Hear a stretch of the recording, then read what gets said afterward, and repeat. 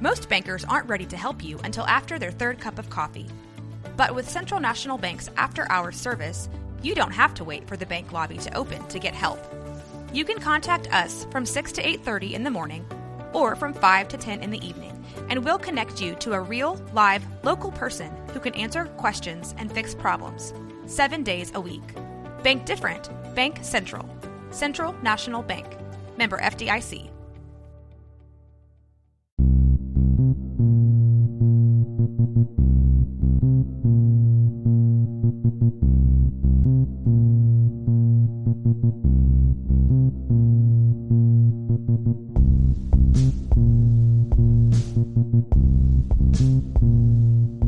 Welcome to Severed Paranormal.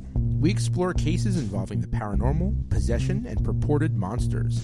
We segment each episode with a 7-minute story, sever the facts of the paranormal or eerie case, and share our position. Believe it, disbelieve it, or I have no fucking idea. We are your co-hosts. I'm Harry Chambers. And I'm Drew Hudson. Disclaimer, the views and opinions expressed in this podcast are solely those of the co-hosts and do not reflect the institutions we are affiliated with. Content and trigger warning. This episode contains descriptions of urban legends. Horror and graphic imagery are discussed. Listener discretion is advised. Please email us to say hello or leave comments, questions, or feedback at severedpodcast@gmail.com and follow us on Instagram at severed_podcast. Leave us a review wherever you get your podcasts. New Jersey Urban Legends. 7-minute story and narrative context. On the night of October 30th, 1938, the residents of Grover's Mill, a small, unincorporated suburban community in the middle of Mercer County, New Jersey, witnessed an unknown object falling from the sky.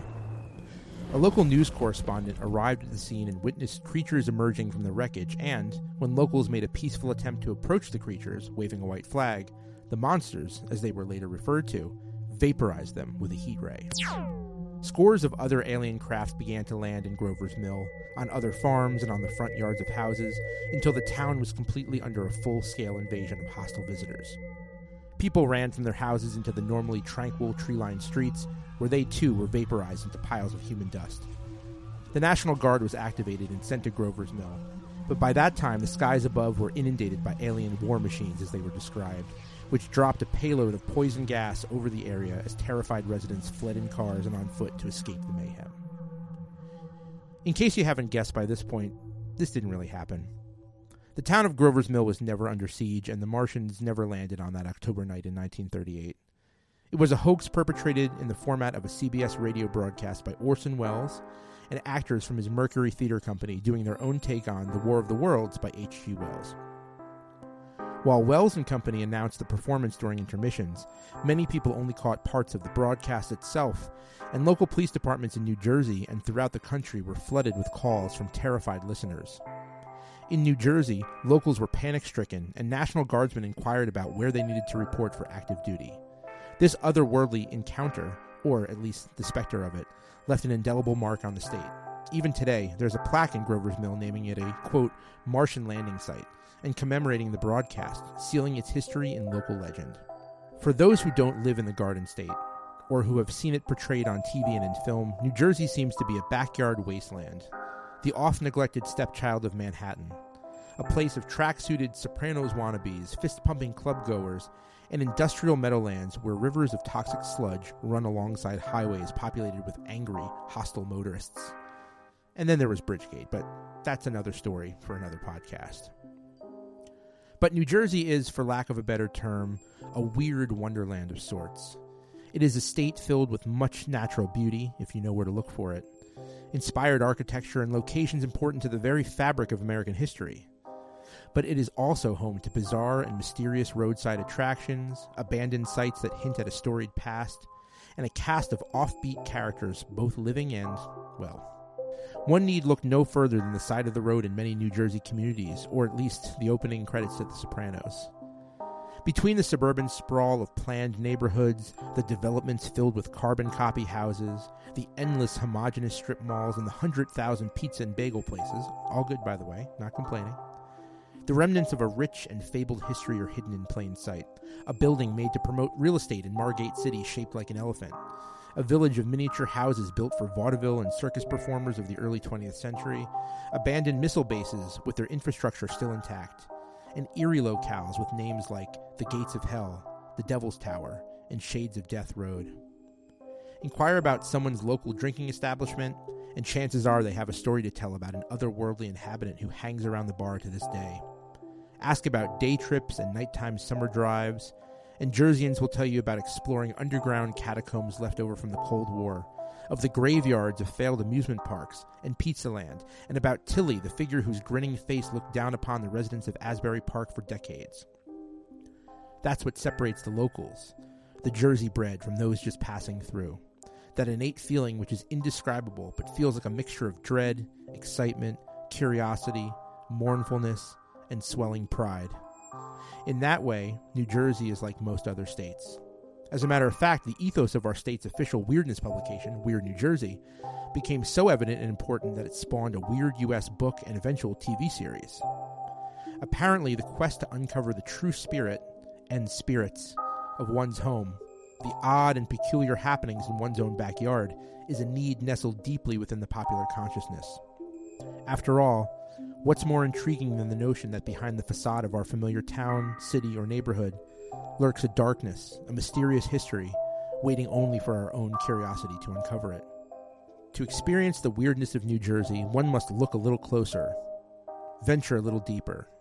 One must push past misconstrued versions of the Garden State peddled by shows like The Real Housewives and Jersey Shore. One must go beyond Bon Jovi and Bruce Springsteen, beyond mobsters and Superfund sites. In order to uncover the true weirdness of New Jersey, you have to give yourself over to it completely. You must open your mind to the possibility that all is not what it seems, that even the most sedate and unexceptional towns may harbor sinister secrets, that winding back roads and dense pine forests have stories to tell, that spirits are chained in everything. So if you're ever passing through, drive just a little bit slower. Scour the roadside for pockets of strangeness. Assume that every town has a tale and every ruin a reminder of lives lived and, perhaps, cut too short.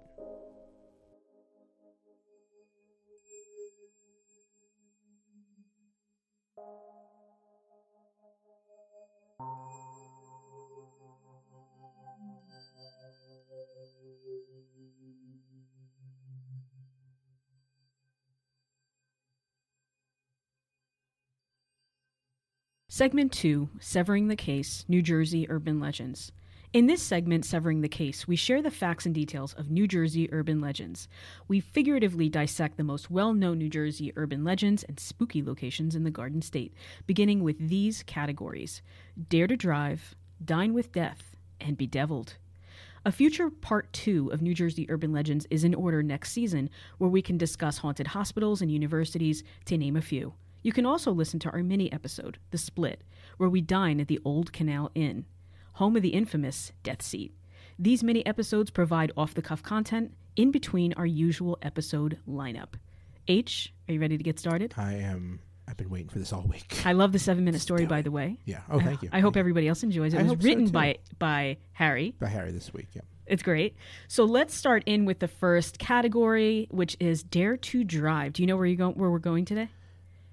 I don't know, but I also don't like it. Well, I don't know if our listeners will as well. So we are starting with the infamous Clinton Road, and then we're going to tackle Shades of Death Road. Do you know the difference between the two of them? One of them sounds scary as fuck, and the other one sounds like a regular road. There's so much in common we're going to get to. Right. So everybody, buckle up, because we are going to Dare to Drive. First, we're going to start off with Clinton Road.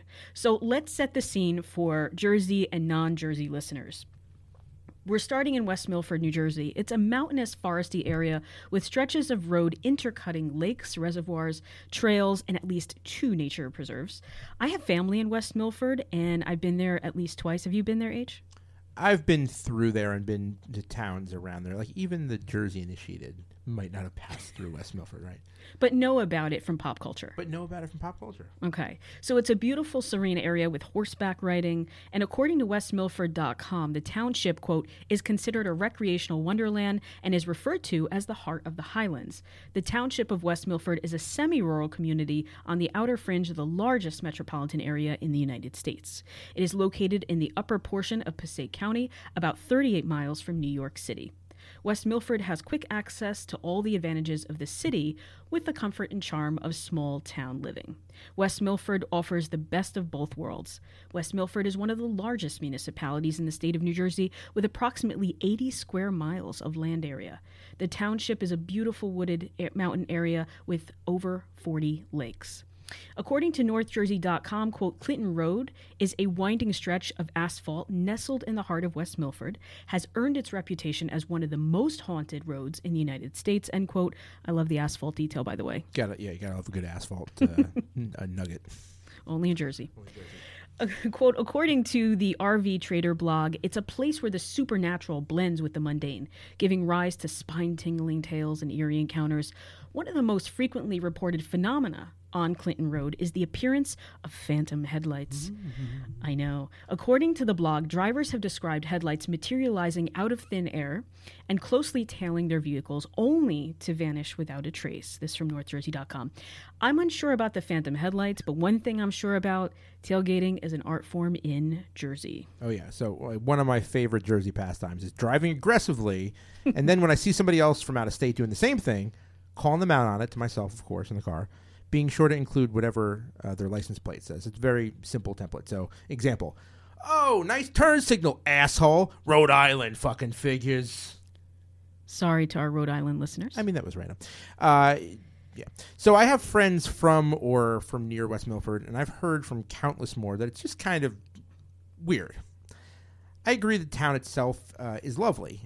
We actually have a lot of very pretty towns in Jersey. People always think of it as being very urban or industrial, but you know, we have a ton of these semi-rural communities, as you said, with lots of natural beauty and green space. But big, open, wooded spaces are also oftentimes the setting for really eerie things that happen. UFO sightings, cryptozoological run-ins, et cetera, et cetera, et cetera. You're right, and this road seems to have it all. So I'm going to be quoting a bit through this episode, so bear with me, folks. Continuing with the NorthJersey.com article, quote, the road's spooky tales don't end with phantom headlights. Clinton Road boasts a chilling history, including a haunted bridge. It's said that the spirit of a young boy who drowned in the waters beneath the bridge still lingers. Legend has it that if you dare to toss a coin in the dark waters, the boy's ghost will toss it back to you before giving chase to you as you rush back to your vehicle, end quote. This is one of the few roads in New Jersey that actually gives money back versus the high-priced tolls on the Parkway, right? Do they also refund Easy Pass swipes? One wishes. Now listen, the allure of Clinton Road draws skeptics and believers to this 9.3-mile drive through mountains and forests without streetlights. This is an important detail. Clinton Road is atmospheric and almost cinematic. It has the fixings of an eerie drive. You have isolation, loneliness, and our greatest fears might, understandably, surface while driving on a 9-mile road. And just the thought of continuing on a desolate road with only one lane of traffic on either side. You can watch a video of a drive from NorthJersey.com in our show notes. But for me, when we're talking about urban legends, the word retelling is an issue. And when it comes to urban legends in general or about Clinton Road, retelling is not the same as truth. Yeah, that's true. But, you know, that's what I think is great about urban legends and myths. As long as you keep in context that things of this nature, conspiracy theories, anyone, are highly subjective. Mm-hmm. I think what makes urban legends so attractive is the fact that people can put their own spin on them, whether that's to add additional details to the story to, say, freak out your friends, or to frame or highlight certain parts of the story in order to teach people a lesson, like a fable. Urban legends are modern-day folklore. I mean, just think about how many iterations there are of something like the devil, or the chupacabra, or creature myth, or the vengeful spirit myth. As long as retelling and reshaping is done without true malice, unlike, you know, how a lot of conspiracy theories really have kind of bad intent behind them, it's an interesting creative act. I guess it really depends more on the responsibility of the listener, in that case, to sort these things out, though.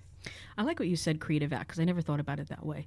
So, H, if we were to jump in a car with our listeners right now, and it probably wouldn't be a very big car, but nonetheless, if we were to jump in a car together and drive on Clinton Road, we might be tailgated by that phantom pickup truck. What I love about this is that it's a pickup truck, There are no other specifics that I've researched. Just a truck. Just a truck.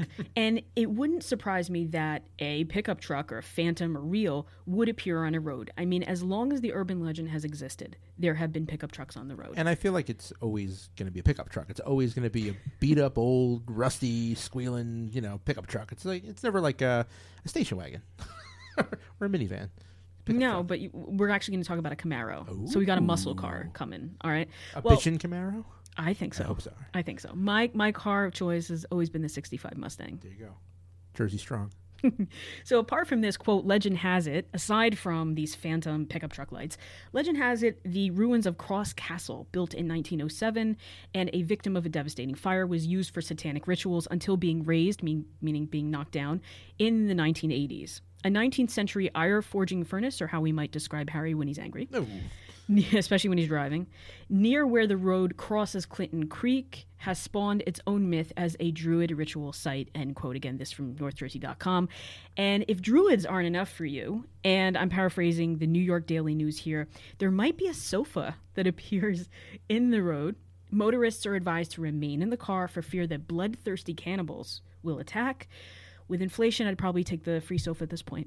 That was a group in the 80s, right? The Bloodthirsty Cannibals. She drives me. No, that's the Fine Young. Oh, the Fine Cannibals. Young. Oh, those are different cannibals. I'm sorry to all cannibals out there. I'm so sorry I mixed those up. But I mean, like, that always seems to be the case with woodsy roads, right? Like, no matter what state or country you're in, the lore is always some mix of either cannibalistic pickup truck and pitchfork hill people or members of an ancient demon worshipping tree cult or something. Those kinds of tropes are what make some of these urban legends hard to swallow, for me anyway. But, I don't know. If I found myself driving down that dark road at night and got it into my head that, like, the headlights behind me were following a little too closely, I'd be pretty creeped out too. Yeah, I don't blame you. So I read online that Clinton Road construction was completed in 1700s. This is from Wikipedia. This solidifies the fact that Clinton Road has been in existence for centuries, and there have clearly been centuries worth of migration, including, and unfortunately, racists, Satanists, curiosity seekers, urban explorers, ghost hunters, and two schmucks like us. So it makes sense that there are overlapping layers of contemporary transit and remnants of castles and a defunct iron forging furnace that's incredibly descriptive. All this to say, there is history in this land and paved road. It is remote. Homes are inset from the road. And in probably one of my favorite quotes about Clinton Road from a local police chief, he described Clinton Road as, quote, it's a long, desolate stretch and makes the imagination go nuts. This from Wikipedia. Now, listen, I don't often quote or cite Wikipedia, but this is a gem of a quote. I had to include it here. Not to mention criminals and trespassers, the former being the sofa pushers who no doubt use a sofa to probably target drivers and attack or rob them. But it's a criminal ploy. That we can separate, I think, a little bit away from an urban legend. But nothing has convinced me thus far that Clinton Road is haunted. Eerie and estranged from civilian life during a near 10-mile drive? Yeah. Haunted? I can't say. Yeah, so, I mean, to go back to what you're saying, I mean, there was this bona fide castle on Clinton Road. Mm-hmm. I mean, can you imagine the property taxes on that thing in Passaic County? That's enough to give me the heebie-jeebies. It was originally called Barefoot House, though it came to be known by most people, as we said, as Cross Castle. This guy named Richard Cross built it in 1905. He died in 1917, and the property was sold in 1919 to the city of Newark. Mm-hmm. It was demolished except for a few of the stone elements, like the furnaces, in 1988. Richard Cross's estate consisted of a couple hundred acres of woods, and so starting around the 1950s, it became a popular destination for hikers, teens up to no good, and, you guessed it, Satan worshippers, supposedly. That'd be a great band name, Teens Up to No Good. So, all right, we've been talking about the Phantom pickup truck, but there are 4 total sub-legends associated with Clinton Road, so let's go through them one at a time. Okay. Number 1 is our favorite, the Phantom pickup truck, though, as we mentioned before, there's also the report of a ghost Camaro. And I mean, this is going to be a theme throughout this episode, but another band name, Ghost Camaro. Why not? That's so good. No, an album title. Patent pending. Don't take it. Album title, Ghost Camaro. So if this former Camaro crash, because there really was one, is even mentioned in your car while you're driving on Clinton Road, it will spur a ghostly reappearance or manifestation. Also, ghostly park rangers. This is more Wikipedia dribble. The second sub-legend is, okay, so the Druids. The Druids. And their, quote, conical stone structure that is east of a reservoir. Local Druids sacrifices took place. Jersey's answer to Stonehenge, I guess. All this is in New Jersey, right? So you got high-priced tolls, the cost of living, and Druids. What more could you want? Oh, boy. Okay. The air quotes Druid Temple is actually a bygone building. What it is an iron smelter from 1826, or named the Clinton Furnace in 1976. You mentioned Newark before. There's a connection here. The Newark Water Department has fenced it off. The third is, and I know you're going to have fun with this, experimental albino wolf dogs and hybrids, also known as hellhounds, my nickname for you. Hellhounds. Wolfie is the name, in case you want to take a selfie and tag them, a survival species from a defunct attraction from 1976 in jungle habitat. So there's crossbreeding, and we're only talking about New Jersey. I'll stop there. But by the way, albino wolf dog is a great name. Debut album, Experimental Hybrids. I love it. I mean, speaking of another Jersey reference, that very well may have been a Lost Misfits album. I feel like someone out there had to call Glenn Danzig albino wolf dog during that period. Well, if that Instagram handle isn't taken, I'm going to claim it for you. How about that? Okay. So anyway, on to the fourth sub-legend, this Ghost Boy Bridge, or the Ghost Boy that we mentioned, on Dead Man's Curve on this road. So Dead Man's Curve, quote, veers at nearly a right angle. Sounds safe, right? Yeah. And it crosses over Mossman's Creek. For the driver who failed to slow down enough to make the turn, a watery fate awaited them in the reservoir below, end quote from NorthJersey.com. Ooh. I feel like that's New Jersey's motto. You don't drive slow enough, too bad for you, right? So beneath the bridge is this alleged ghost boy. Quote, common tellings of the story say that if a visitor throws a coin over the side of the bridge into the water below, the ghost boy will throw it back at you. Other versions, and that could be problematic, other versions, and we know this, of the legend give the ghost boy far more sinister motives. A visitor looks over into the water. He'll push them off of the rocky creek bed below. The original century-old bridge at Dead Man's Curve was replaced in 2016. There are variations of the ghost boy and where to place the coin to get a response. The fact, though, that there are so many variations of the story is, again, retelling, and with that comes conjuring stories, real or imagined, and or a case of history intertwining with mystery, curiosity, and imagination. And there's nothing wrong with that, but curiosity should be coupled with caution when driving on the road. There have been car accidents and fatalities, not to mention the body dumping site of one Iceman killer, Richard Kuklinski, disposer for the mob, another Jersey boy, and our fourth episode, by the way. Yeah, Jersey pride is overflowing here. But, that's what's so interesting about Clinton Road as an urban legend, and maybe what gives the best urban legends and myths their power. The fact that there have been real occurrences of death or mysterious circumstances lends so much credence to whatever else people can make up. Mm-hmm. I mean, it's basically stereotyping, right? One or two things happened, and they are certainly the exceptions, not the rules, but those things take on a life of their own and end up being considered representative of the whole place. Yeah, agreed. And Clinton Road exemplifies what an urban legend should be. It's premised upon potential or plausibility, like remnants of castles and defunct iron sites being unofficially repurposed by squatters or Satanists. I mean, it's possible, right? Transient roaming people in the area, again, with the retelling, we might believe a story initially because of the source, right? The storyteller is within our family or a circle of friends. Maybe it's a news source that we trust. And for me, it makes me think about cognitive bias or confirmation bias, right? Yep. I'm not saying that everything can be explained away, and I don't want to dismiss anyone's accounts outright because I can't do that. But I see reused tropes, like, for example, the mysteriousness, the winding road, the alleged sightings, the defiance of logic or gravity, for example, the returned coin from beneath the bridge. If you try to debunk it, you're left with implausible conclusions. I think people want to believe that there is an infamy surrounding an area close to home or Clinton Road that they can explore. And if there ever were manifestations and such, they certainly have, in my mind, been supplanted or replaced by the desire to have an experience. I think we go looking for something and can falsely assume we're seeing or experiencing events that can be explained otherwise. It's almost like a power of suggestion. There's also the fact that recall or memory can be an issue once a story is told, let alone retold. That's the case with eyewitness evidence in a court case. There's evidence in fact, and then there are witness accounts, and not all of those dynamics align. And if we're going to quote any source, it should be, as you mentioned, the 7-Minute Story. We're in New Jersey, of course. They are the source for oddities in the state. I read that there is a second bridge south of Dead Man's Curve. And although visitors or enthusiasts toss coins into the water, no one knows actually which bridge the alleged ghost boy might haunt. And that's an uncertainty or ambiguity, but that adds to the allure and mystery, but it's also not believed as gospel. Yes. The Holy Scripture of weirdness. Oh, yeah.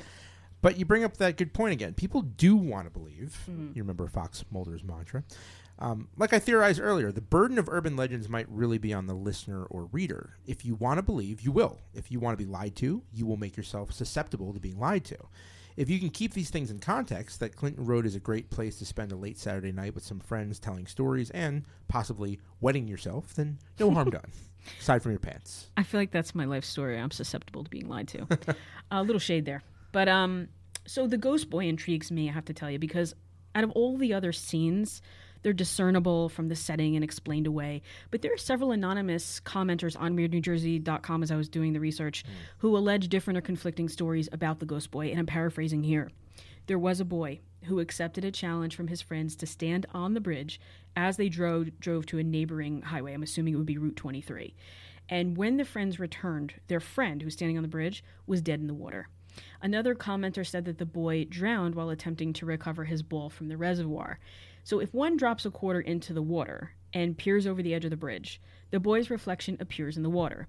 I've heard the boy died from a hit and run. All of these are potentially tragic scenarios and entirely possible, but then it leads me to think that there might be reporting on these deaths, like local news, right? Surely. Yeah, sure.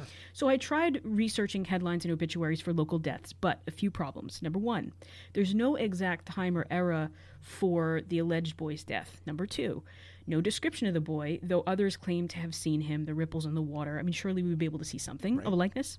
And three, there have been notable car accidents and fatalities, as I previously mentioned, and I researched one from 2020 to give some context about Clinton Road.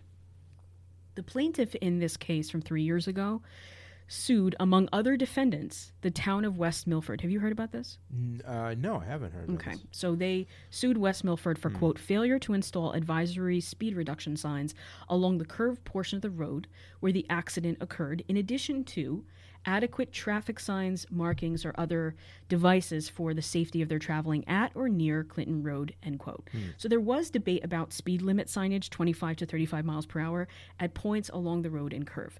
A forensic investigator in the case, quote, found that in the approximately 7 years before the plaintiff's accident, there were 26 accidents near the site. So this would have been 2013. Of these accidents, 4 occurred at or near the same site as the plaintiff's accident in 2020 within a 3-year period, so from 2007 to 2010, aside from noting that they were not attributed to deer or bears in the roadway, end quote.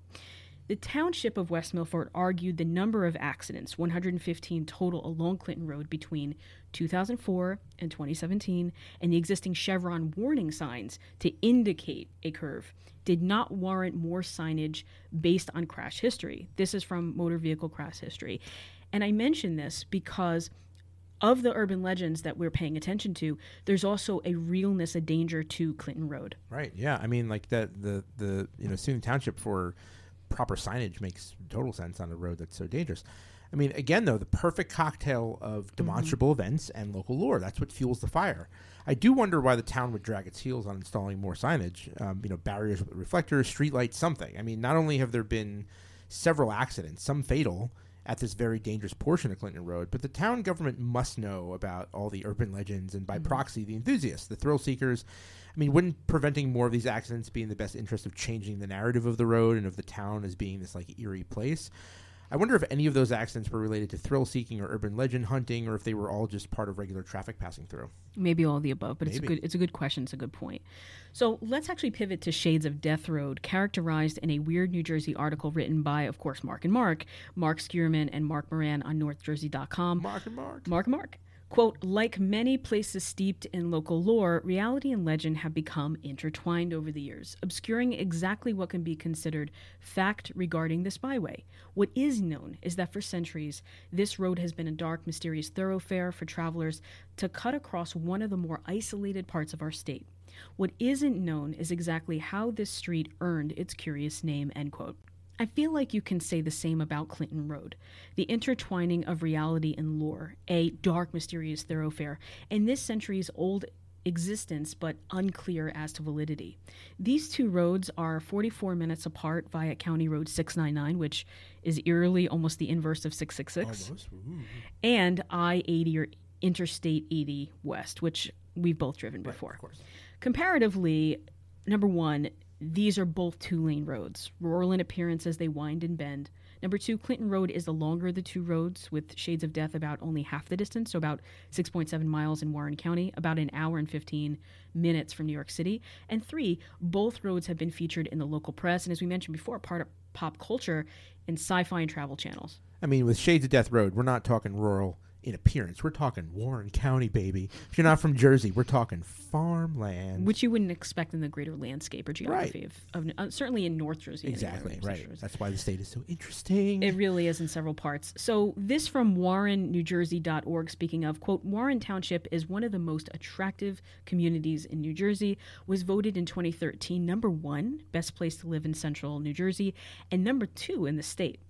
Originally, Warren Township was inhabited by the Lenape Indians. European farmers settled, or I'll add colonized, the territory in the early 1700s. And in 1806, Warren was carved from part of a surrounding town and incorporated. The town was named after General Joseph Warren, who was a hero of the Battle of Bunker Hill during the American Revolution, end quote. So here are the facts. It has rural scenic beauty, similar to Clinton Road, and is 19.3 square miles. The origin of the street name, Shades of Death Road, is unclear. So here's the folktales. Here's the stuff around it. One folktale, and this is from the Asbury Park Press article in the show notes, connects the name to, quote, a pack of vicious wildcats, end quote. I'll say this much. Good for you, Watchung Hills Regional High School Board of Ed, for discontinuing the school's logo or symbol of the warrior head in 2020. They opted to keep the warrior name, but I think wildcats would make a marketable choice as well. I would have also suggested the Watchung Hills albino wolf dogs, as we mentioned earlier. But the ownership of the name is teetering somewhere between Glenn Danzig and me at the moment. Go albino dogs! I knew you were going to say that. Listen, I'll take a varsity leather jacket. But a quick sidebar. So I know we're talking about these two infamous roads, but I've been to Watchung Hills Regional High School. The architecture is modern, beautiful, open concept with large windows. I would also say that there's another scary road I've taken a solo drive on, and I think rivals Clinton Road and Shades of Death Road. So it was August 2022, and I was unfamiliar with the area, so I was on the road at 5 a.m. All was dark, desolate, no lights, forest on either side. It was a long stretch of road. I want to say it was County Road 551, but I could be incorrect. But it was a really long road, about 8 miles or so. It was intimidating because you were flanked by darkness on both sides of your car on this narrow 2-lane road.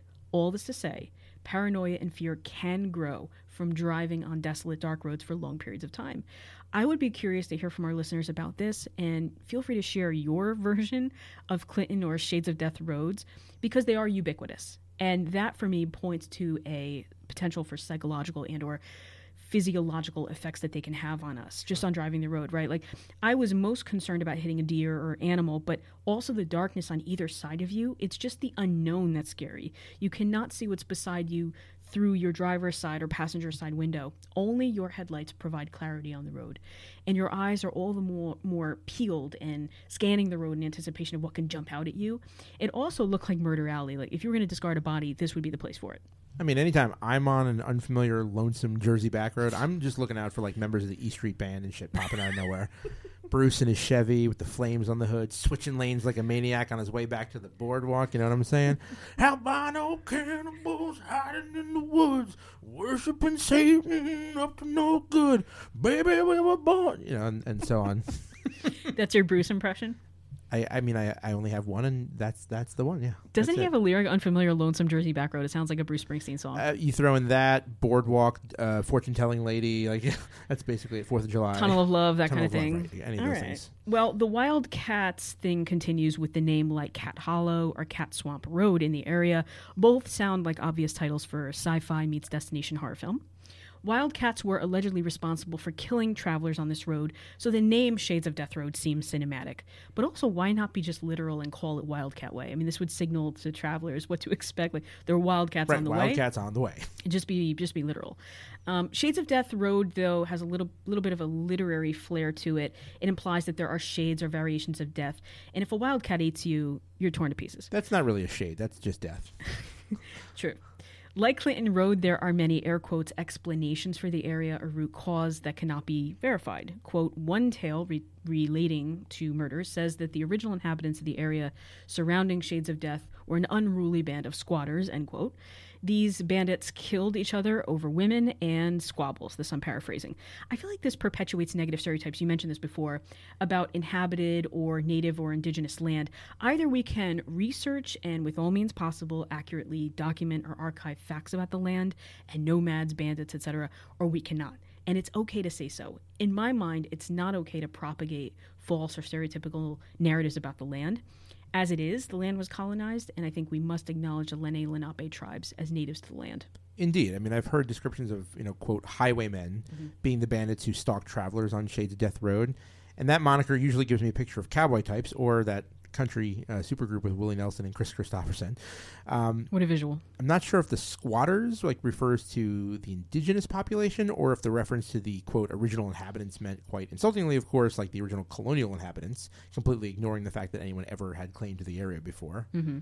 Well, there is another on-the-nose, air quotes, explanation for the Shades of Death name, or formerly known as the Shades. It sounds like an 80s techno or synthwave band. I'd listen to it.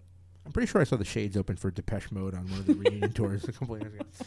Well, murderers who chose this spot to kill because there were low-hanging trees.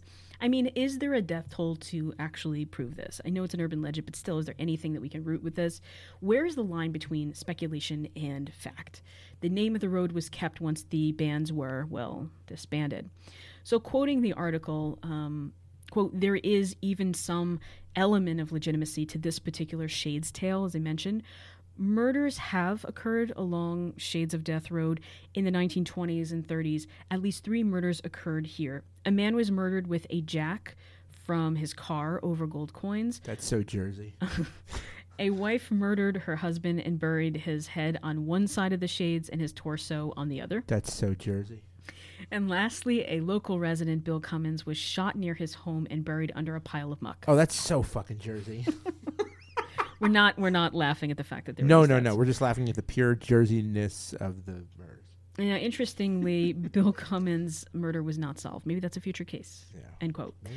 I want to put this as delicately and tactfully as I can. One death is too many, with all due respect to those who lost their lives. But there were 3 deaths. For me, I went in with a bias, and I'm wrong, I guess. For a name that is this enigmatic, one might think or surmise or speculate that there would have been more bloodshed for Shades of Death Road. I know it just sounds more magnified or hyperbolic. So do you know what I mean?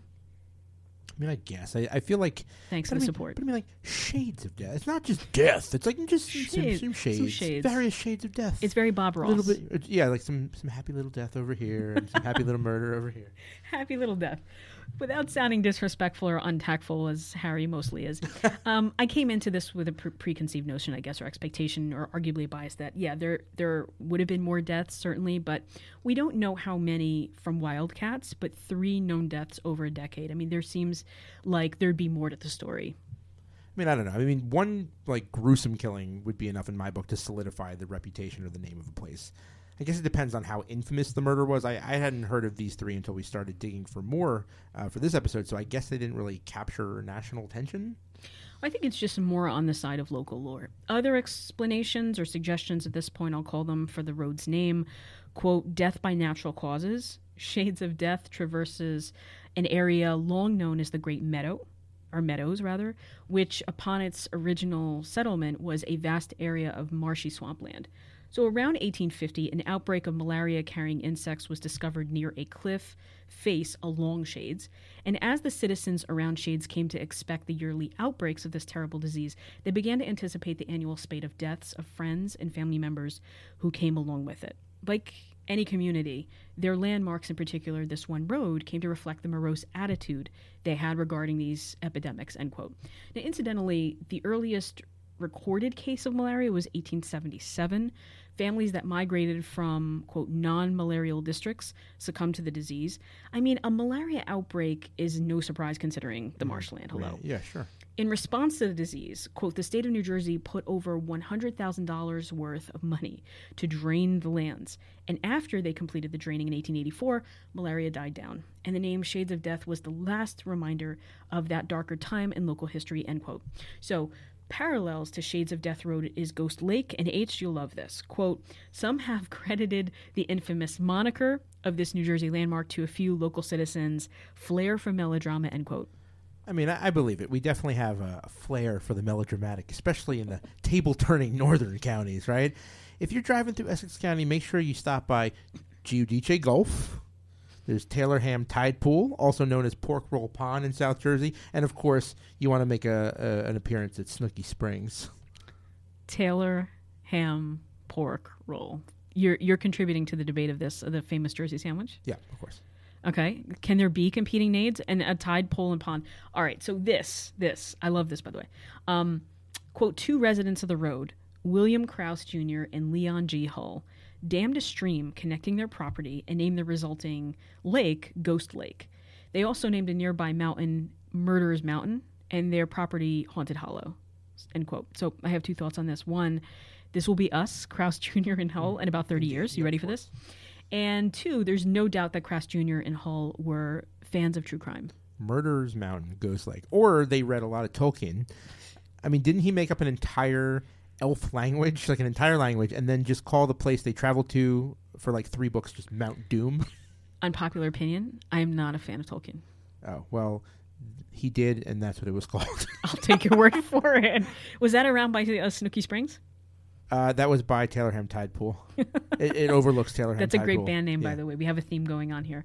Quote, traveling along Shades of Death today is like still a mysterious, foreboding place. Whether it was wild cats, wild men, or wild strains of bacteria, something about this tract of land caused its earliest settlers to imbue upon it a name which speaks of death, end quote. So this road should actually be called, but wait, there's more.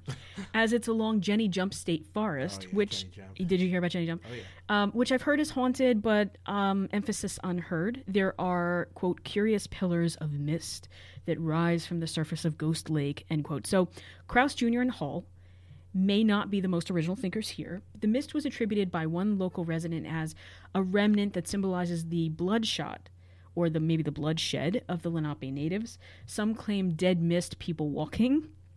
There's also an abandoned stable and cabin near Ghost Lake. I think it's a perfect description for Airbnb. What about you? Yeah, it sounds good. I'd say that. So you've got chills, mist, footsteps, banging on a piano, someone getting punched, figures, unusual sounds, and more. You can read all about these anecdotes from the Asbury Park Press source in our show notes. And this from atlasobscura.com, quote, near the lake is also a small cave known as the Fairy Hole that is rumored to be related to Native American burial ground and witchcraft, end quote. I will say this. If there were sacred ground, I'm not sure it would be named the Fairy Hole. I thought this was a family show. Yeah, a dysfunctional family show. On to the next. All right. So part 2 of this is Dine with Death. Are you hungry? Are you ready to go? Starving. So we're going to tackle Cranberry Inn and the Old Canal Inn. So H, or Harry, is a foodie. So let's talk about Jersey eateries. Oh. The state is known for its diners and signature dishes like disco fries, which is really poutine, and rippers, among others. I'd say it's really poutine. It's its own thing. Thank you. I mean, how can anyone think that a place with the most diners per capita is not a great place to be? I mean, also, you can't get a bad bagel or a slice of pizza. I mean, you really have to be trying to fail if you find a truly shitty bagel in New Jersey. I guess. Well, on today's menu of haunted restaurants is the Cranberry Inn, as I mentioned, which itself sounds edible and delicious. So, H, have you ever dined at a haunted place before? What's your go-to, restaurant, whether it's haunted or otherwise? Off the top of my head, I don't think so, but I've definitely been to a few spots populated with some real fucking ghouls, you know what I mean? Well, Jersey, so gabagools.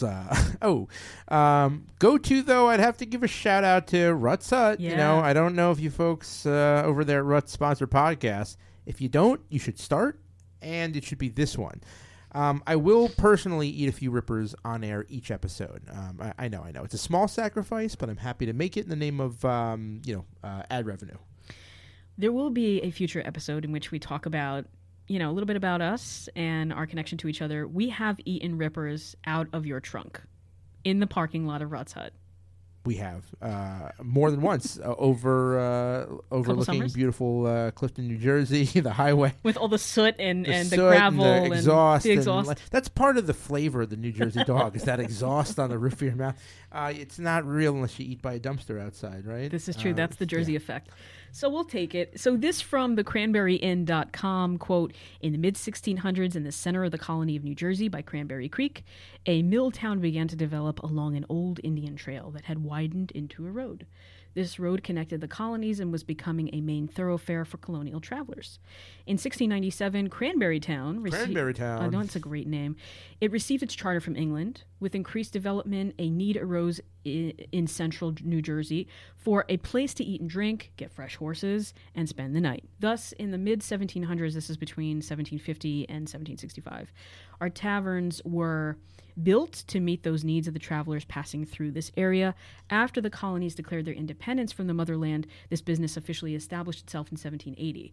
What is now the Cranberry Inn has been functioning as a place to eat and drink since the 1750s, end quote.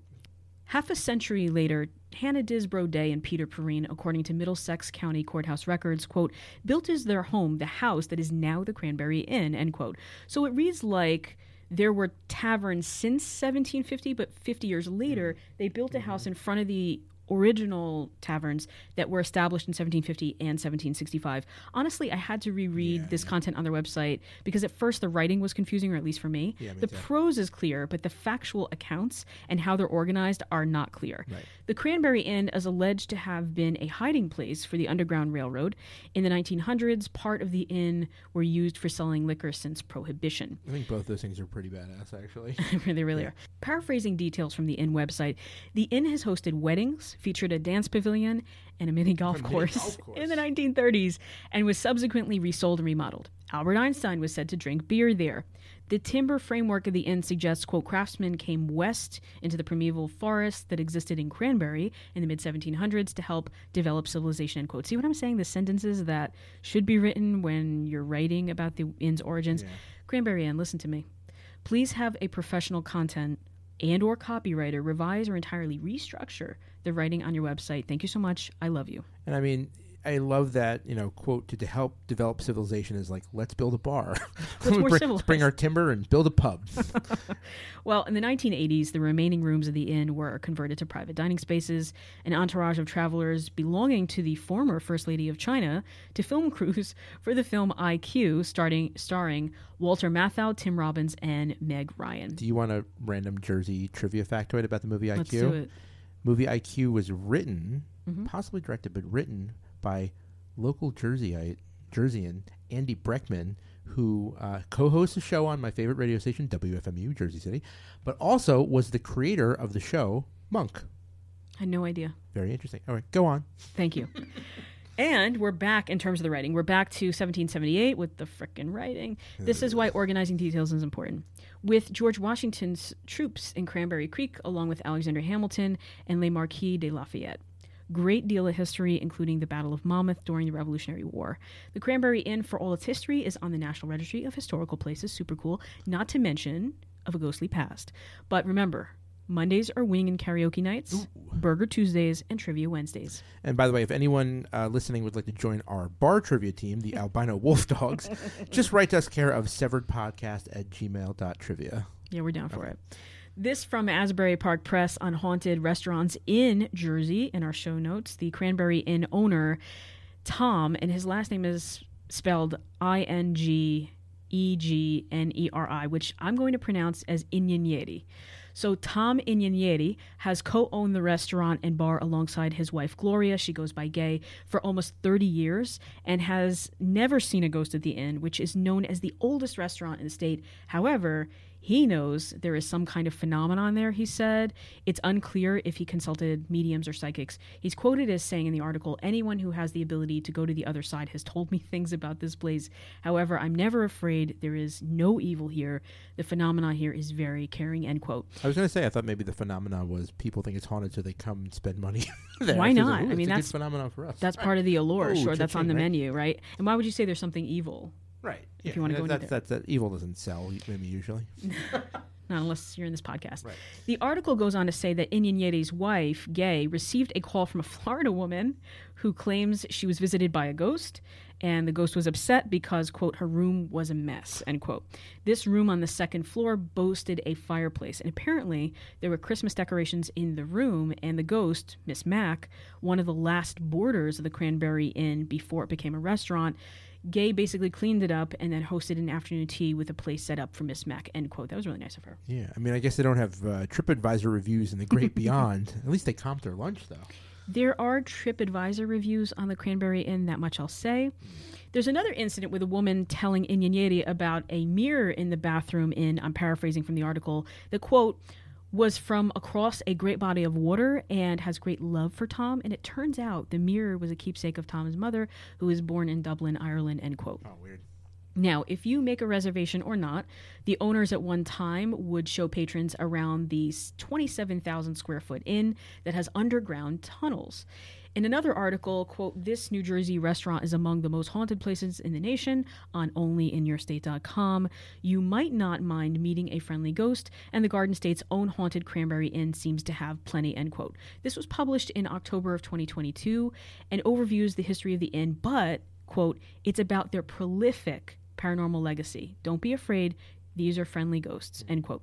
Now, I think it's notable in my research that in 2019, there was some mention of the dirty room, as we mentioned with Miss Mack, and the mirror about 3 years later, though, there's a, quote, prolific paranormal legacy. Well, which is it, right? 2019? Right, yeah. Not so much dirty room, but 3 years later, conveniently, prolific paranormal legacy. Okay. This makes me think that history and the potential for paranormal activity are conflated.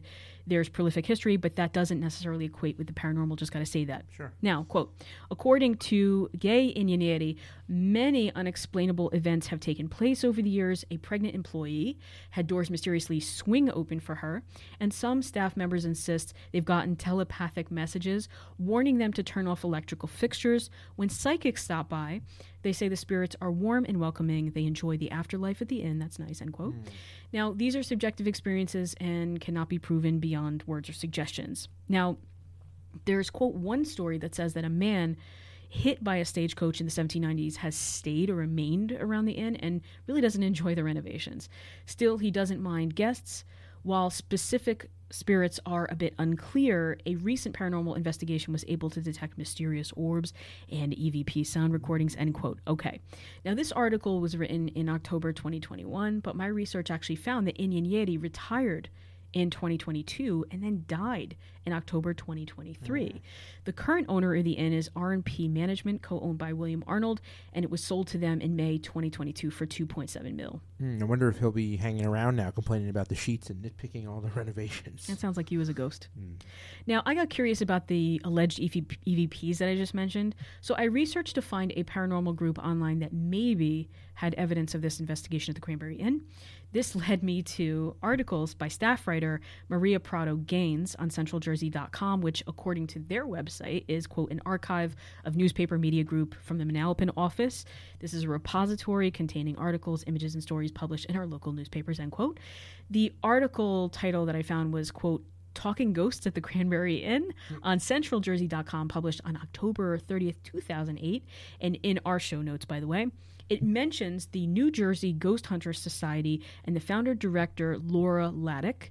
This paranormal group, established in 1998, presented on, the present name of their presentation was Ghosts 101 at the Inn on October 24th, 2008. The event was sponsored by the Cranberry Public Library. But do you want to hear something weird? I do. 2 days before I started researching the case, the New Jersey Ghost Hunter Society, as I just mentioned, after 25 years, ended its run. Kudos to them. Shout out to the longstanding group. There's still a Facebook fan page that will remain up for people to check it out, so we encourage you to do that. I was unable to conclusively find any investigations of the Cranberry Inn, but I'm actually interested to know whether the New Jersey Ghost Hunter Society ever investigated the Cranberry Inn. I looked through their presentations on their website. They have these links: presentation, investigations, and photos and EVPs. I was unable to find the case, but if anyone knows about this, please reach out to us. Yeah, I mean, that is weird. They could put up with 25 years of demanding spirits and haunted hotels, but as soon as they got a sense that we were sniffing around, lights out, baby. See your impact on all this? The Cranberry Inn has history. The Old Canal Inn, switching gears, located in Nutley, New Jersey, has history and a sense of humor. This from their website, theoldcanalinn.com, established in 1934, quote, "Welcome, kick back and enjoy the great food and drink at Nutley's oldest bar, the Old Canal Inn, located just feet away from the site of the Old Morris Canal. Be sure to bring your family and friends to soak up the historic atmosphere, cold beer, shots, and a week's pay. Or come by yourself and get into some meaningless conversation with one of our hard-drinking regulars. Whether you're hiding out from bill collectors, waiting for the in-laws to go home, or you've just had another confrontation with your spouse, make the Old Canal Inn your go-to place," end quote. Before we get into the history age, there's a burger you might be interested in trying called the Death Seat Burger. Ooh. It's, quote, "available on special occasions and features a beer-battered, deep-fried burger stuffed with jalapenos, cheddar, and mashed potatoes, accompanied with fries and a salad. Yum," end quote. Yeah. I already hear your arteries actively hardening by the description, but are you up for it? What? Oh, I'm sorry. I didn't hear you over the sound of my colon imploding on itself. Jesus. Mashed potatoes in the goddamn burger. I've had one of those like Rutgers fat sandwiches from the grease trucks with French fries in it and all that shit, but holy hell, it's like lacing a beef patty with plastic explosives. For your colon. So humor aside, though, there is a legendary death seat in the restaurant. This from onlyinyourstate.com. Quote, "Legend has it that in the 1960s, 2 regular customers battled over a specific seat in the restaurant." Wasn't us. "The one who claimed it died of a heart attack. His rival took the chair for himself and died of a heart attack less than 10 days later, same as his enemy. The chair itself is safely off limits, but the old school tavern has some unique ways to keep the eerie vibe going all year long," end quote. Now, the inn has a Jersey vibe. It's a neighborhood bar like those in Nutley and the surrounding area. Legend has it 2.0 that there were, quote, 2 mysterious deaths at this bar, end quote. Nothing more is stated there. The Death Seat, which is a wooden bar stool with the seat portion red as opposed to black or darker color that distinguishes itself from other bar stools, and features a prop skeleton who, quote, "is usually dressed in seasonal garb," end quote. I've actually seen a Giants jersey on the skeleton, and I wonder what the name is, by the way. The Death Seat and the Death Burger are bound to burn your ass either way. The inn brought me back to my bartending days, though I was a hotel bartender. Mysterious death at the bar. Like, nothing to do with a burger stuffed with mashed potatoes, right? But, yeah, that's interesting. You've always struck me as someone who could throw together a pretty good Manhattan over there. Did you ever 10-bar at any haunted establishments? Not that I'm aware of, but a majority of places I've worked at were allegedly haunted. But wait a minute. Not just by you. Not just by me or by you. But no, wait, why a Manhattan? I mean, I've made Manhattans, but is there some sort of symbolism to your choice? Do I want to know? I mean, ironically, after referring to my beloved Jersey as a stepchild of Manhattan, I do like a good Manhattan. Mm-hmm. Oh, they're fun to make, too. So more background, quote, "Before current owners Mark and his brothers, basically the Conca brothers, time, the Old Canal Inn was owned by Bloomfield residents, Tom Skorupski and family. Truth be told, the 103-year-old building may be located in Nutley, and the Old Canal may now even be owned by a Nutley family, but it's so close to the Bloomfield line that many township residents claimed it as their spot for years," end quote. This from the localpatch.com. Skorupski owned it until 2011, then the Conca brothers took ownership. Now, prior to the name Old Canal Inn, and it has been in existence since 1908, it was named JoJo's Tavern. JoJo. In 1934, paraphrasing the article, it was purchased by Skorupski in 1948, and it was renamed for the Morris Canal because it passes through the area. So, lots of history with the inn, and a shout out to our fellow podcasters from Two Faces Podcast, who conducted a paranormal investigation of the Death Seat at the inn and surrounding bar area. You guys are so cool. Love that you're from Vegas, taking in Jersey Fair. Did they eat the burger? I don't think they did, but it was off camera then. Yeah. You can watch the video as I did on their YouTube channel in our show notes. Also, check out their website, twofacesparanormal.com. That's J9 and Waz from their website. Quote, "They're a married couple who investigate the paranormal on location at various businesses and homes with sordid histories, storied artifacts, and unexplainable happenings," end quote. You guys seem like our kind of people. You're so cool. So give them a follow on their socials. They picked up a possible entity when you watch the video, but watch for yourself. Conca claims on the video, actually, they interview the owner, Mark Conca. Quote, "The ghosts are friendly. Patrons have heard noises in the back, the kitchen staff, and there have been apparitions walking out of the kitchen that have been seen," end quote. What do you think? I mean, you eat that burger, you're going to start seeing all kinds of things. I think so at some point. It's the jalapenos. I mean, it's so fully loaded, right? I still can't get past the mashed potatoes in the goddamn burger. Are we going to eat there at the Old Canal Inn? What do you say? I think we are, and I'm gonna state on air now that I'm going to regret it. I'm not eating it. Okay. So it's up to you. You can watch me, and you can judge by all the grimaces on my face. You got to take. I'm going to have fun. I'm going to take pleasure in watching you kind of eat this bad boy. So, are we ready to go to our last sort of subsegment of the episode, which is Bedeviled? Of course, we have to talk about the Jersey Devil. The Jersey Devil. With honorable mention for Devil's Tree and the Devil's Tower. The most notorious figure in all of New Jersey urban legend history, the Jersey Devil. The Jersey Devil. Now, listen to this. This is from NewJersey.gov website. This is the story as it goes. Quote, on a dark and stormy night. Of course, on a dark and stormy night. I don't even want to say it. Quote, on a dark and stormy night in 1735, something terrible happened in the Pine Barrens. Harry was born. Near... I'm sorry, everybody. I'm sorry. Let me just start over without being an ass. Quote, on a dark and stormy night in 1735, something terrible happened in the Pine Barrens near Leeds Point. The thunder howled and the wind roared outside. Inside a small house, Mother Leeds was giving birth to her 13th baby. No one knows for sure exactly what happened, but people had lots of ideas. Mother Leeds said she wanted the baby to be a devil. The baby was born with a tail, wings, and hooves and flew up the chimney. The baby looked normal, but then it changed. That night, the Jersey Devil was born. This is one of the most popular stories about how the devil was born, but there are many others. A different story says that a town put a curse on a young girl who fell in love with a British soldier during the Revolutionary War. When she gave birth, it was to the Jersey Devil. Another story says a gypsy cursed the girl because she didn't give the gypsy food, end quote. Ooh, hangry. Very. The curse caused her to give birth to the Jersey Devil. Okay, so locals in the Pine Barrens call it the Leeds Devil. They say it has a horse's head, long legs with hooves, 2 short front legs, and a bat's wings. Sounds like you're describing my first wife. Oh, kidding. That's... I'm not even touching that. No one knows how tall it is. Some people think it's 6 feet tall. Others think it's only 3 or 4 feet tall. The devil has glowing red eyes and makes loud screeching sounds. It sounds like my first wife. Oh, you're going to get it for this one. Poor Harry's wife. May she rest in peace. Oh, God. It's very ugly, they say, and people are terrified after seeing it. During the day, the devil lives in the wetlands. At night, it comes out to scare anyone it meets, end quote. Again, still from the .gov website here. Yeah. I mean, I'm not saying that the Jersey Devil is real, but if it did exist, it would most certainly have come from the Pine Barrens. But why do you say that? The Pine Barrens. Ooh. That's New Jersey's. Ooh. That's their answer to woo. So there's a lot to unpack here from the .gov website. Number one, the tropes. On a dark and stormy night, right? The star-crossed lovers, the girl falling in love with the British soldier, all recycled stuff. Number two, Mother Leeds. Where's the historical record? Oh, more on that in a minute. I went down that rabbit hole. Or some historical documentation that she ever existed. Surely, if Mother Leeds existed, if she had 12 kids, and then birthed the Jersey Devil, someone must have known her and or written about her or recorded her existence. Number three, how do we know what the night was like?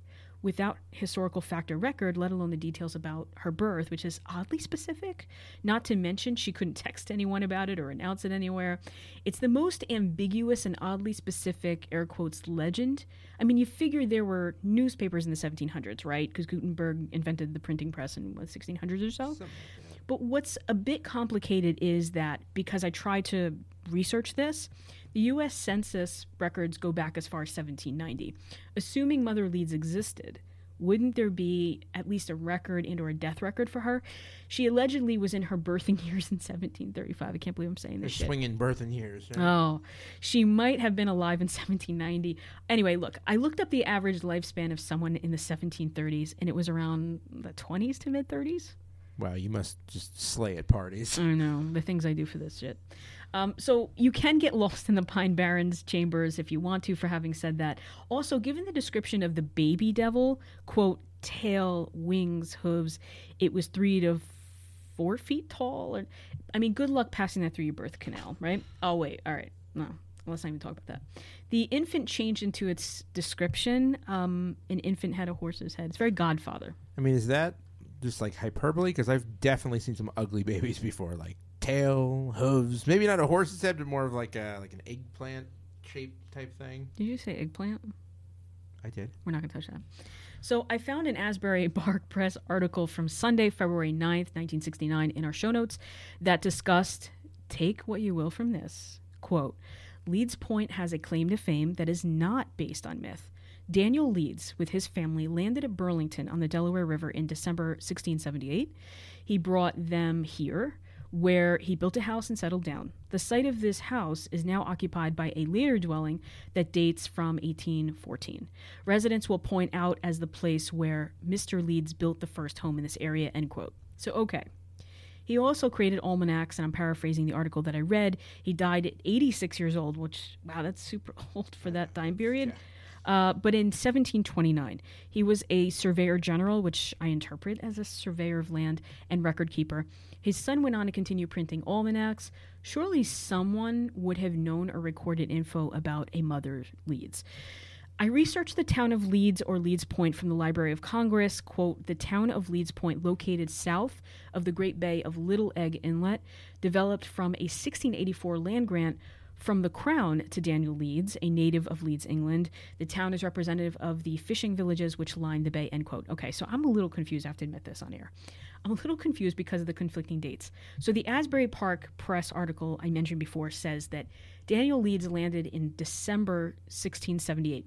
But then the Library of Congress has this land grant documented in 1684. He became a member of the Assembly in 1682, and then he died in 1729. So some discrepancies, or maybe it's just my research, to be honest. Anyway, I did more digging into the New Jersey Historical Society website, jerseyhistory.org, to try to find a genealogical link to our girl, Mother Leeds, and here's what I could find. Quote, most tellers of the legend of the Jersey Devil trace the devil back to Deborah Smith. So common of a name, right? Right. Who emigrated from England in the 1700s to marry a Mr. Leeds. The Leeds family lived in the area of the New Jersey Pine Barrens, so Leeds Point, Galloway Township, Atlantic County. Mrs. Leeds had given birth to 12 children and was about to give birth to her 13, bless her. The story goes that Mrs. Leeds invoked the devil during a very difficult and painful labor, and that when the baby was born, it either immediately or very soon afterwards, depending on the version of the story, grew into a full-grown devil and escaped the house, end quote. Wait, I want to hear more about this, quote, invoked the devil. I've definitely heard things being invoked during labor. Filthy, demeaning things, but nothing about the Dark Lord himself. There's a first for everything. Quote, another version of the story says it was when Mrs. Leeds found out she was pregnant with the 13th baby that she said that if she were to have one more, may it be a devil. She couldn't say, oh no, not again. I mean, that would have been simpler. Yeah, right. So stories spin from there about her being a Quaker, cursed by a clergyman who tried to convert her, and then the child was Satan. It gave me Rosemary Baby inspo vibes, and it's speculated that if Deborah Leeds gave birth to a 13 child, it might have had a birth defect. That's possible. Yeah, definitely like Rosemary's Baby, The Omen, Paul Blart Mall Cop. Not giving up on our girl Mama Leeds, I found there to be misinformation about Deborah Smith Leeds. Specifically, her parents were not who were originally linked to her in the great Smith Leeds family tree. So here's what I found, bear with me, and take it with some grain of salt. Okay, number one, Deborah Smith was supposedly born in 1685 in Cohansey, Salem, New Jersey. This is according to Wikitree.com. I'm not sure about the accuracy of this source, but I'm going to put it out there. Number two, Deborah married Japhet Leeds, but we don't know his birth or death records. Number three, Deborah likely died in 1748, which would have made her 63 years old in Leeds Point. We know that she had, or allegedly know, she had 12 children. So number one, Mary born in 1704, Robert born 1706, John born in 1708, Jaspeth, or Jr., born in 1710, Nehemiah, born in 1712, James, born 1714, Daniel, born 1760. And wait for this. This is supposedly the Daniel Leeds who in December 1658 landed in the area. Doesn't really make any sense, but I'm just going to put it out there anyway. Sarah, born 1718, Deborah, born 1720, Dorothy, born 1722, Anne, born 1724, and 12, Hannah, born 1726, and then we have the Jersey Devil as the 13th. But I mean, it's so crazy. Every 2 years she gave birth exactly. How could that be? And like, how was she 63 years old at that time period, having had 12 kids? I don't know. So look, this source, for whatever it's worth, links Deborah Smith Leeds as Mother Leeds because her husband Jasfit Leeds had 12 children in his will in 1736. But again, a lot of them had large families. And they lived in Atlantic County. But when I researched the average number of children of a family in the 1700s and in England, the average was, quote, 8 to 10. This is according to Social and Family Life in the late 17th and early 18th centuries. I feel really like I'm a historical detective here, but I'm not that cool. But mortality rates, being what they were, only raised about half the number of children. In colonial America, which is where we are here, it was about 7 to 10 children, depending on family class versus mortality. There have been subsequent air quotes sightings and fears surrounding this alleged but not exact cryptid in the Pine Barrens. I watched the documentary The Jersey Devil Monster in the Pines on Discovery Plus. You can check it out as part of Shock Docs. According to the doc, thousands of people have reportedly seen the Jersey Devil. I mean, I find it more likely that a type of species or cross-sectional species was born in the Pine Barrens versus an alleged human woman who birthed a demonic mashup. I don't buy into the likelihood of either of those things. I feel like there have been sightings of creatures like this in somewhat recent years that have usually ended up being traditional animals with some type of physical abnormality. We have to remember that when these legends started, people were much more likely to buy into things like the supernatural, demons, witchcraft, etc.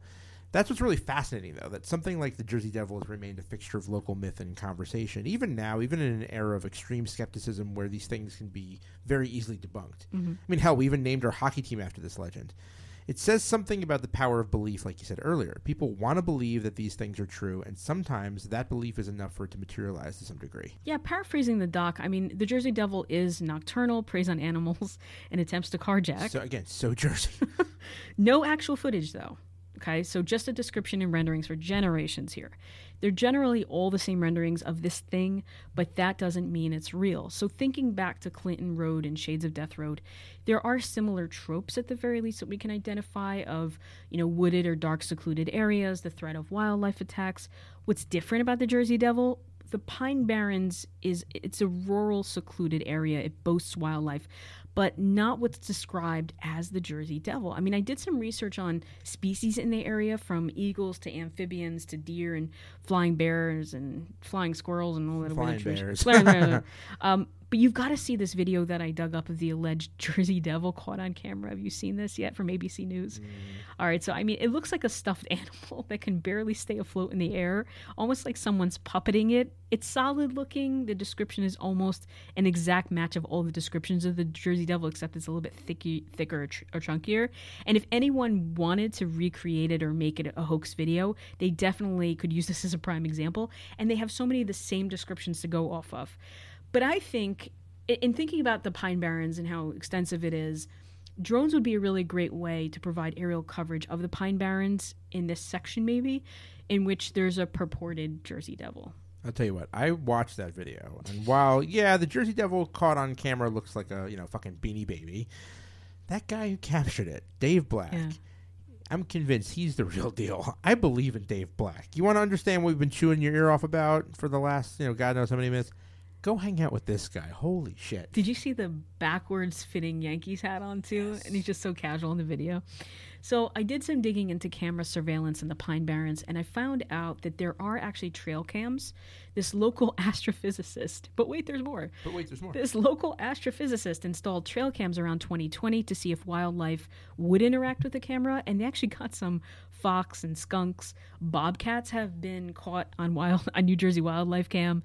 Wildcats, same as Shades of Death Road. I mean, it's possible that black bears, coyotes in particular, would be the culprits of livestock attacks more than I believe there's some sort of obscure, strange, almost air quotes mythical creature. Because, I think it's, as the Gen Z crowd says, and yes, I'm not above pandering, black bears and coyotes are boring AF. Of course a coyote's going to eat some livestock. That's not what gets the butts in the seats. We need a hybrid, winged, pointy tail thing. Bonus points if it spits fire, too. Do you think Gen Zers are going to listen to millennials like us? Elder millennials. They don't already? I thought they listen to every word I say, goddammit. They're more likely to believe in the Jersey Devil. Well, I don't think it's a coincidence that there was a rise in popularity of Gothic fiction in the 1700s, right? Mm-hmm. Check this out. I found a catalog published in 1658. Drew, your research astounds me. Go on. This is Drew Crime here. It's Drew Crime.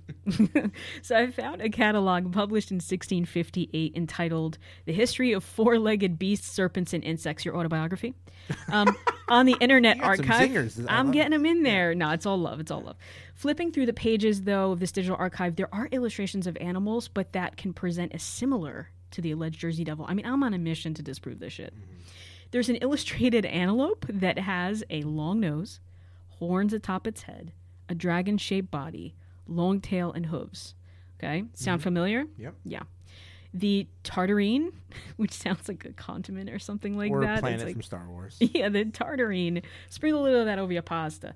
The tartarine, with a face that looks like a boar and a bear combined, stands on its hind legs, long tail. Sounds like my first wife. Oh, you and the wife jokes. A collis or colus or whatever Henry's colon will be after he eats the death burger. my colus. I will be colonless. You will be. Hashtag colus is coming out of this. Is another horned animal that looks like an antelope but has V-shaped horns on its head. A devilish face. Body like a lamb. With less wool. Not a good sweater lamb. Okay. Body like a lamb, boots with the fur, that kind of thing. Body with...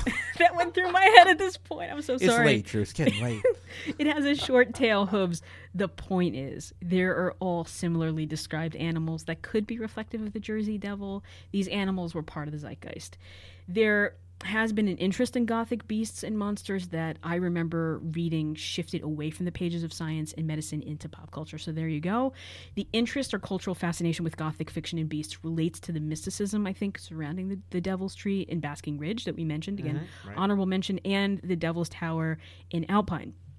So we'll treat these as honorable mentions, as I said, because that's the thread of the devil or demonic entity. But how can every location be devilish in nature? Then again, I record with you and I understand the desire. You have to just come to Jersey and find out. You really do. Devilish, right? You have to.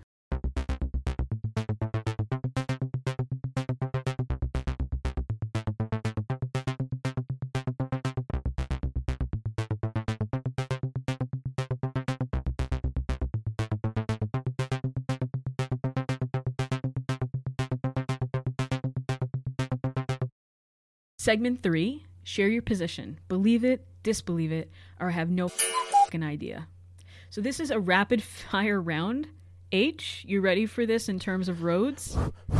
Okay, let's do it. Go. Okay, rapid fire, although my response is not going to be rapid fire in true Drew Crime fashion. Right. Look, in terms of the roads, I disbelieve at this point that Clinton Road or Shades of Death Road are haunted. It's possible, but I don't believe it right now. Here's how I feel about urban legends in general. They're a form of storytelling, fiction and or nonfiction. There is an allure to them, as we've said before. It's likely we trust or lean into the source of them, sometimes family, friends, neighbors, community leaders, teachers, spiritual or religious leaders, and mentors. But two things can be true at the same time. That's one of my favorite quotes.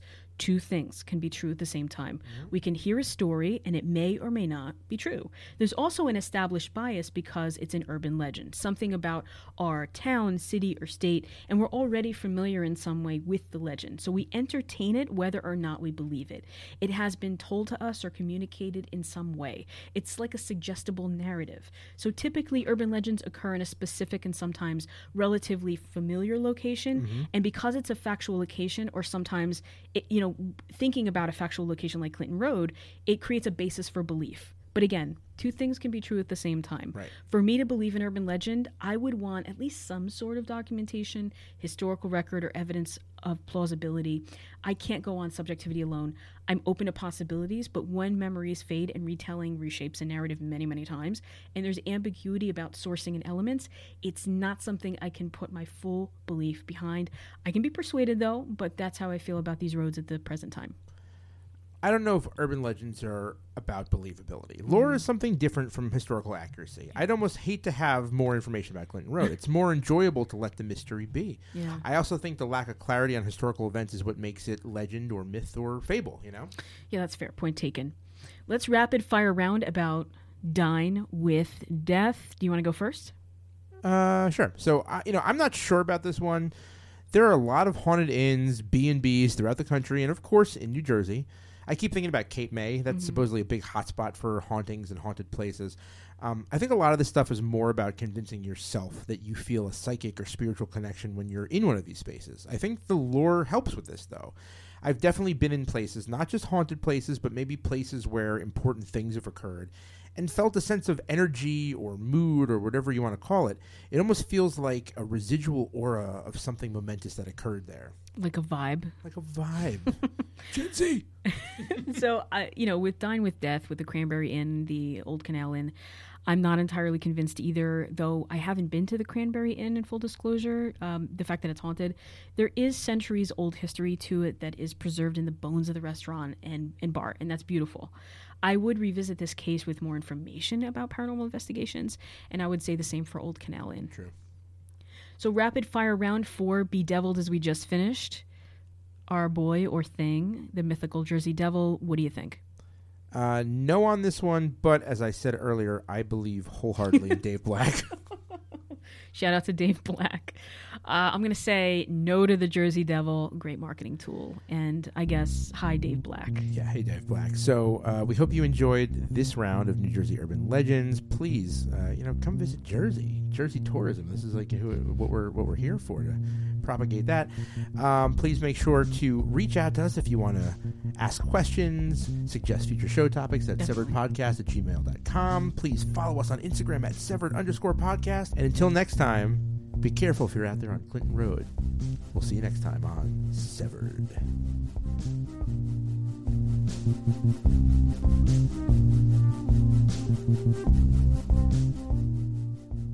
Once again, we were your hosts, Harry Chambers and Drew Hudson. You can email us at severedpodcast@gmail.com or follow us on Facebook at facebook.com/severedpodcast or on Instagram at severed_podcast.